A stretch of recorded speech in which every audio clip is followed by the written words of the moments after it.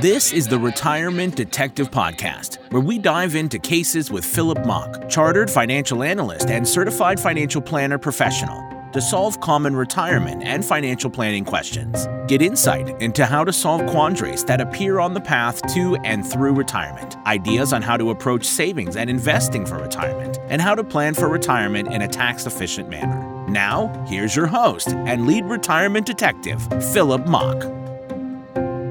Welcome to the show. My name's Philip Mock.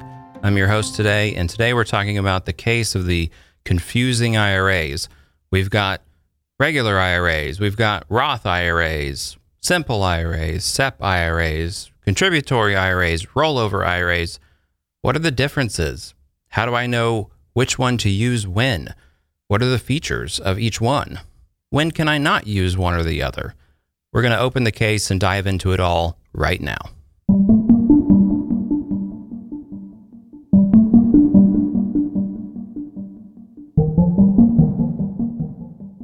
The IRS sure loves acronyms, and retirement accounts are really no different. We've got IRAs, which stands for individual retirement accounts, but then we've also got 401ks, 403bs, which have to do with the section of the code law that they reference. That's where those numbers come from.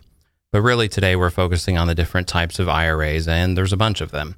So today we're going to focus on four: the traditional IRA, the Roth IRA, the simple IRA, and the SEP-IRA, which are, in my experience, the most common. There are some other obscure ones like the SEP-IRA, which is an older type that after, I believe, 1997, you cannot even establish that one anymore. So we're really talking about these four, which are the four most common ones. So in all of these, they're really just vehicles to save for retirement.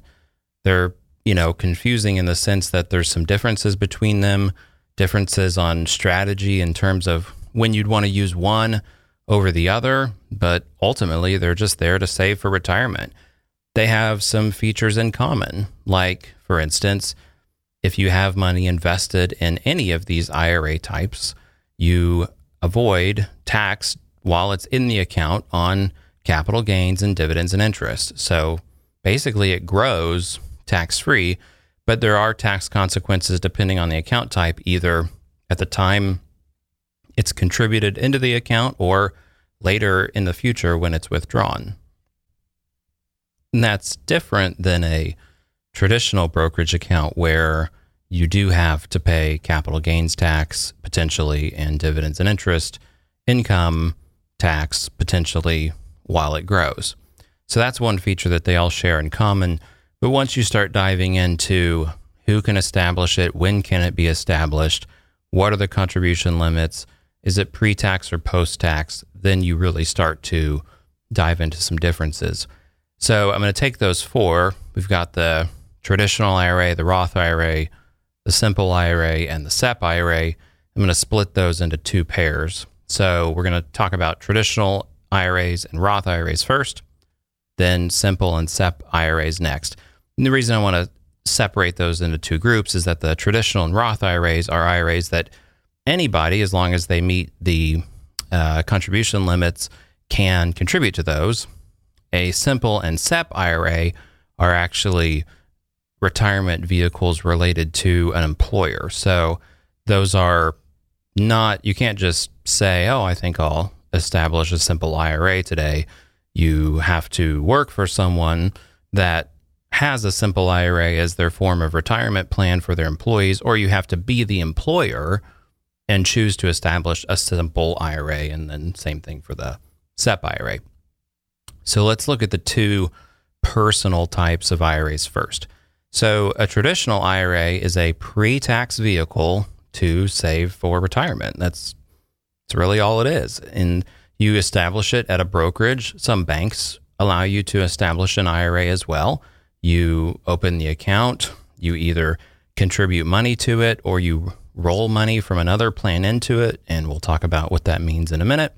And you can start saving for retirement. And like I mentioned earlier, there's some benefits to doing this. And the principal one is that while you're in the mode of saving for retirement, you don't have to pay tax on the capital gains and dividends and interest that occur inside the account while it's growing. So that's a really nice benefit over just establishing a regular taxable account to either save in or invest in. The main difference between a traditional IRA and a Roth IRA is when the money's taxed. So the money's not taxed while it grows, like we talked about, but every dollar of income gets taxed eventually. It's just sort of a tenet of tax law and tax understanding is that, in general, every dollar gets taxed at some point. So with a traditional IRA, it's usually referred to as a pre-tax account. So you take money that you've received that has not been taxed yet, in many cases. There are exceptions. We'll talk about that. And you deposit it into the IRA and it grows. And a great case for this is if you had a 401k account at an employer that was a pre-tax 401k. So your employer paid you money and you took part of that income and put it into a 401k. And then at some point in the future, you either retire or leave. You make the choice to take that 401k amount and roll it into an IRA. That money's never been taxed by you or for you. So the money that's in that account came from the employer directly. It was not part of your taxable income. It went into the 401k and then it went into the IRA, and it's still never been taxed. So with a pre-tax traditional IRA, therefore the money is taxed when you take it out. So when you make a withdrawal from that account in the future, that money is taxable income. It goes on your tax return sort of like payroll might. So to put some numbers around this in a hypothetical example, let's assume that you had an income of $250,000 and you saved $10,000 in a 401k account at your employer. So on your tax return that year, in a very simplistic manner, your taxable income would be $240,000 because 10 of that 250 went into the 401k. And let's assume that the very next year you retire and you want to start taking money out of your 401k account and you want to roll it to an IRA, and let's just assume it hasn't grown, so it's still $10,000. So now in that year, let's assume that you roll it to an IRA, which you wouldn't actually have to do that. You could also take the money just directly out of the 401k, but let's assume for this discussion that you roll it from a 401k to a traditional IRA, and then you're of the age that you're able to start taking the money out without penalty, which is age 59 and a half. And so let's say you're age 65. So you withdraw money out of the IRA, and let's say you take out $5,000. And let's say you have no other taxable income sources that year. So in that year that you took money out of the IRA, you have on your tax return that you had $5,000 of IRA distributions as ordinary income, and you pay tax on that. So you didn't pay tax on any part of that money when it went into the account from the employer, but you paid tax on it when you took it out. Let's do an example with a Roth IRA.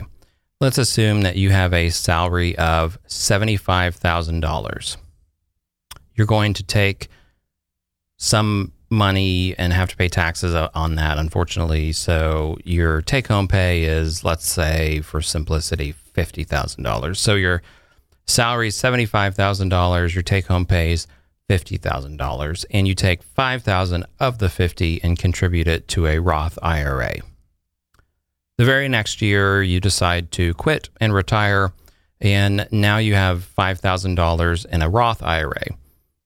You withdraw it, and on your tax return, you show no income from that because that money was already taxed when you received it as salary. So in the prior year, you had a salary of $75,000. You, after taxes and whatnot, you took home $50,000, and of the 50, you took 5 after you paid tax and put it into a Roth IRA.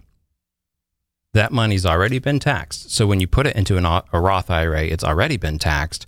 And so you don't have to pay tax on it again when you take it out. That's the principal difference between a traditional and a Roth IRA, is whether or not the money's taxed before it goes in or when it comes out. Structurally, while they're sitting there growing, there's really not much difference. You don't have to report anything on your tax return as long as you don't contribute or take anything out of either one in a given year. If they're just sitting there growing, there's really no tax impact. The Roth IRA also has some neat estate planning features, which we'll talk about in another episode. But for now, the main thing to remember between the two is that you've got very different taxability timing. So one is taxed when it goes in, one is taxed when it comes out. The traditional IRA is a little nuanced too, because it's often in terminology broken into 2 further account types, which they're really not different, but they're often labeled differently by practitioners. So the traditional IRA is sometimes broken out into a contributory IRA and a rollover IRA. They're really the same thing, but some people like to track differently their contributions when they're able to make contributions into a contributory IRA versus money that they've rolled from an employer into a rollover IRA. You don't have to separate them, but if you have post-tax contributions, it's not a bad idea. So what are post-tax contributions? So with an IRA, when you make contributions, you have a couple of limitations to consider. So one, there's an overarching universal contribution limit that you cannot contribute, at least in 2023. You cannot contribute more than $6,500. And if you're age 50 or older, that limit increases to $7,500 in a year. But you also cannot contribute more than your taxable compensation for the year. So if you make actually less than those 2 numbers, you would not be able to contribute more than what your compensation is. The one thing that I would encourage you to consider also is that the traditional IRA has deductibility characteristics. So if you're below certain income thresholds, and there are a few other things to consider based on whether or not you're covered by a retirement plan at work, which we'll cover in a separate episode, you may be able to deduct that IRA contribution on your tax return, but you may not. So if you're above the income limit and you contribute, or like I said, there's a nuance with how you and your spouse are covered by retirement plans at work, it may be that you can contribute to the account, but it's just not deductible. That's where the contributory IRA is really nice. If you have after tax, so in other words, you put in money after tax, but it was not deductible, and you put that in a contributory IRA, it's kind of nice for your accountant, and if you do your own taxes, to have all of those after tax but not deducted traditional IRA contributions in one account. It's handy. And the why it's handy is beyond the scope of this episode, but it's not a bad thing to do. Now, I will say, if you have other IRAs, having multiple IRAs can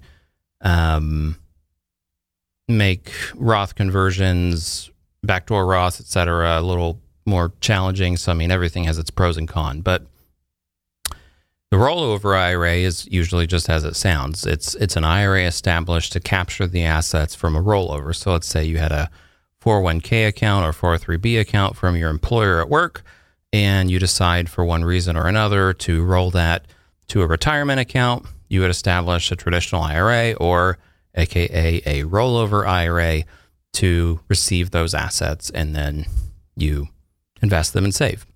So that's really the main difference between those two.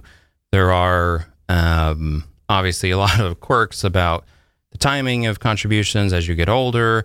The other thing that's really important to know between the two is that Regular IRAs have required minimum distributions. Roth IRAs do not. So on a traditional IRA, you can save and save and save, but once you reach a certain age, the government and the IRS require you to begin taking money out. Historically, it's been 70 and a half. And then in 2019, the government passed the SECURE Act, which was an acronym for Setting Every Community Up for Retirement Enhancement. And the SECURE Act changed the age to 72. And then we recently, at the end of 2022, in late December, had a law passed that was dubbed Secure 2.0 because it amended and updated a number of the provisions that were created in the 2019 Act. So now, for those born between age 19, for those born in years 1951 to 1959, the RMD age has been pushed back to age 73, and those born 1960 or after, the RMD age has been pushed back to age 75. So when you hit those ages, depending on what year you were born, you are required to begin taking the money out. How much do you have to take out? It's a fraction, and there's a table that establishes what that dollar amount is, and each year the denominator gets a little smaller, which means that the fraction gets a little bit bigger in terms of how much you have to take out. Most people never reach the age where you'd have to take out, more than half, for instance, but it does get progressively bigger over time. Off the top of my head, I believe the very first RMD works out to about 4 to 4.5% of the account. I don't have that right in front of me. That's just off of memory, but it grows a little bit each year. There are penalties if you don't do it, and we'll talk about RMDs in depth in another episode, but the big difference between a traditional IRA and a Roth IRA is that with a Roth IRA, you do not have a required minimum distribution. So once you reach those ages and you have a Roth IRA, you can just keep saving. So for a lot of people, when they're doing tax planning for retirement, the Roth IRA kind of ends up being the last money that they ever plan to spend, which is partly why it ends up being a great estate planning vehicle. Let's switch and talk about the two employer IRA types I talked about. So we got the simple IRA and the SEP-IRA. They're both plans established by employers. So you either have to work for somebody or you have to be a business owner yourself to establish either one. So let's talk about the SEP-IRA first. So a SEP-IRA is a simplified employee pension IRA, and it's usually written SEP-IRA, and it is an IRA in the sense that it structurally looks very similar to a traditional IRA. You establish it at a brokerage, but beyond that, we really kind of have some serious differences. So a SEP-IRA is established by the employer, as I mentioned. Each employee that qualifies has an account, as well as the employer person. So let's say Bob owns a hardware store and he establishes a SEP-IRA. Then for his two employees, Bob would have a SEP-IRA account, and then his two employees would have a SEP-IRA account as well. So everybody has an account. And the nice thing about a SEP compared to a 401k, for instance, is that it's a lot cheaper to set up. The administrative costs are usually pretty low. You have some flexibility with contributions, which can actually be a pro and a con. But a SEP-IRA is a good option for a small business, as is a simple IRA, but there's some really important differences. So the biggest difference with a SEP-IRA compared to a simple IRA, and also to some degree compared to the traditional IRA, is a SEP-IRA potentially has much larger contribution limits. So for a SEP-IRA, you can contribute up to much higher limits than what you can with a traditional IRA.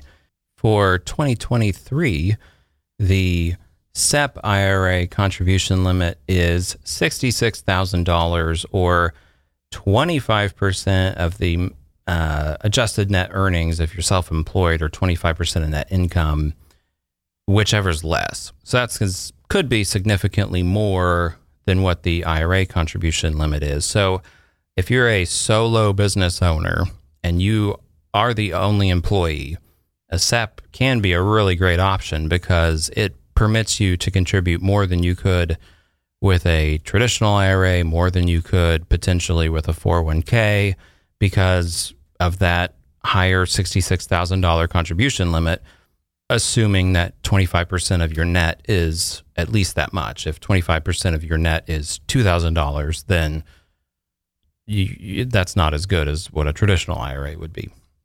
The other thing to keep in mind with a SEP-IRA is that you have to contribute equally for all the employees that are eligible to participate in the SEP-IRA. And this is the principal downside of a SEP-IRA. So if you're a small employer and you're the only employee, it's just you, that doesn't matter. But as soon as you hire somebody else, now you have to take into consideration the fact that whatever you elect to contribute, you have to contribute for them too. So let's say you do the math and your accountant tells you that you're able to make a contribution of $10,000. Well, you'd have to make that contribution for your SEP-IRA and the employee's SEP-IRA as well, which could get expensive depending on, how many employees you have. So SEP-IRAs are great for when a single person is the only employee, or maybe it's an employee and their spouse are the two employees. Once you start having other employees, it gets a little more complicated. The other thing to note on a SEP-IRA is that the employer is the only one that can make a contribution. The participants, the employees, cannot contribute. You also cannot have loans from a SEP-IRA, which is different than a 401k. Most 401k plans, participants can borrow from the plan up to certain limits. Let's switch and talk about the Simple IRA. So Simple IRA is another acronym. Simple stands for Savings Incentive Match Plan for Employees, and it's usually written as the acronym SIMPLE, capitalized IRA. And again, it's structurally just like a traditional IRA, but it's a little different than the SEP. It's also geared towards small businesses. In fact, it has to be a small business. You can only establish a Simple IRA if you have 100 or fewer employees. Compared to the SEP-IRA, the paperwork to set this one up is actually even more simple than the SEP-IRA, no pun intended. It's probably, for an employer, the easiest type of retirement plan to establish, but it comes at a cost. The employer contribution limits are much, much lower. So the employer is required to contribute to the plan each year. They cannot have any other retirement plan, and they must have a matching contribution up to 3% of compensation or a 2% non-elective. So what does that mean? So if an employer wants to do the 3% matching, what that means is employees can contribute up to 3% of their compensation and to have the match. So if, for instance, an employee contributes $1,000 to the plan and that happens to be 3%, then the employer would also contribute $1,000 to that account for that employee. But if the employee wanted to contribute more than 3%, then there would be no additional match after that. The alternative is that instead of the employer being required to match up to 3%, the employer can do what's called a 2% non-elective contribution, which means that even if the employee doesn't contribute, the employee would still receive a 2% contribution to their Simple IRA, up to or equal to 2% of their compensation up to this annual comp limit, which is another figure from the IRS, which currently is around $330,000. Also note that on a Simple IRA, there's always 100% vesting. So whatever money's in a Simple IRA, an employee that leaves could roll out at any time without having any sort of vesting schedule. So Simple IRAs are great for a small business that doesn't want a lot of paperwork, wants something that's easy to establish and maintain. It's, quote, simple, which is where the acronym comes from. The ongoing maintenance is pretty reasonable. There's a few forms to file, but it's really not that bad. There are some rules on who can participate, how much compensation they'd have to earn, and that sort of thing. But you want to talk to your accountant about that before establishing any of these. The annual salary reduction contributions is limited to $15,500 for 2023, and if you're over age 50 or over, there's a $3,500 catch up. So the point is that with a simple IRA compared to a 401k or a SEP-IRA, the contribution max is much lower. So to kind of wrap those two up, the SEP-IRA has potentially the greatest contribution limit, but you'd also have to contribute that amount equally to all of your employees, which could end up being quite a bit. So SEPs are a great option for solo businesses or businesses with just the two spouses. Simple IRAs are easy to establish, pretty low overhead in terms of maintenance, but lower contribution limits and either required matching or required non-elective contributions. So in either case, the employer does have some obligation to contribute to these accounts if they're established, but the contribution limits are quite different.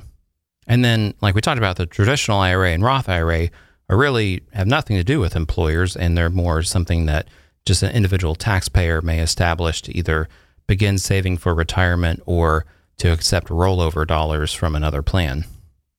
Now, something outside the scope of this episode is the new Secure Act, Secure 2.0, has established that we can now have after-tax simple IRAs and after-tax SEP-IRAs, which really increases the planning opportunities around those two. Historically, they've both been only pre-tax vehicles, but now they can be after-tax, which is interesting. And I think that'll really open up the possibilities. Now, there are lots of other types of retirement savings vehicles, but we're not going to go into those today. Those are like 401ks, 403bs, 457 plans. So that's another case. But I hope that this was helpful for you, and I look forward to diving into the next case with you soon. Thanks, and we'll see you at the next episode. This recording strictly is for informational, educational, and entertainment purposes only and should not be considered investment advice. Opinions expressed are as of the date of recording. Such opinions are subject to change. Philip Mock is an owner of 1522 Financial LLC. 1522 Financial LLC is a registered investment advisor with its principal place of business in the state of Oklahoma. Registration of an investment advisor does not imply a certain level of skill or training. The views and opinions of guests on this program are not necessarily those of 1522 Financial LLC. 1522 Financial LLC is not affiliated with any guest or his or her business affiliates unless otherwise stated. 1522 Financial LLC does not guarantee the accuracy or the completeness of the data presented herein. 1522 Financial LLC shall not be responsible for any trading decisions, damages, or other losses resulting from or related to the information, data analysis, or opinions or their use. Past performance is not a guarantee of future results. All investments are subject to investment risk, including possible loss of principal. Individuals should seriously consider if an investment is suitable for them by referencing their own financial position, investment objectives, and risk profile before making any investment decisions. This podcast is not engaged in rendering legal, financial, accounting, or other professional services, and nothing in this podcast should be relied upon as rendering legal, financial, accounting, or other professional services. Philip Mock is not a detective or law enforcement officer. Any reference to cases or case files is purely for entertainment purposes only.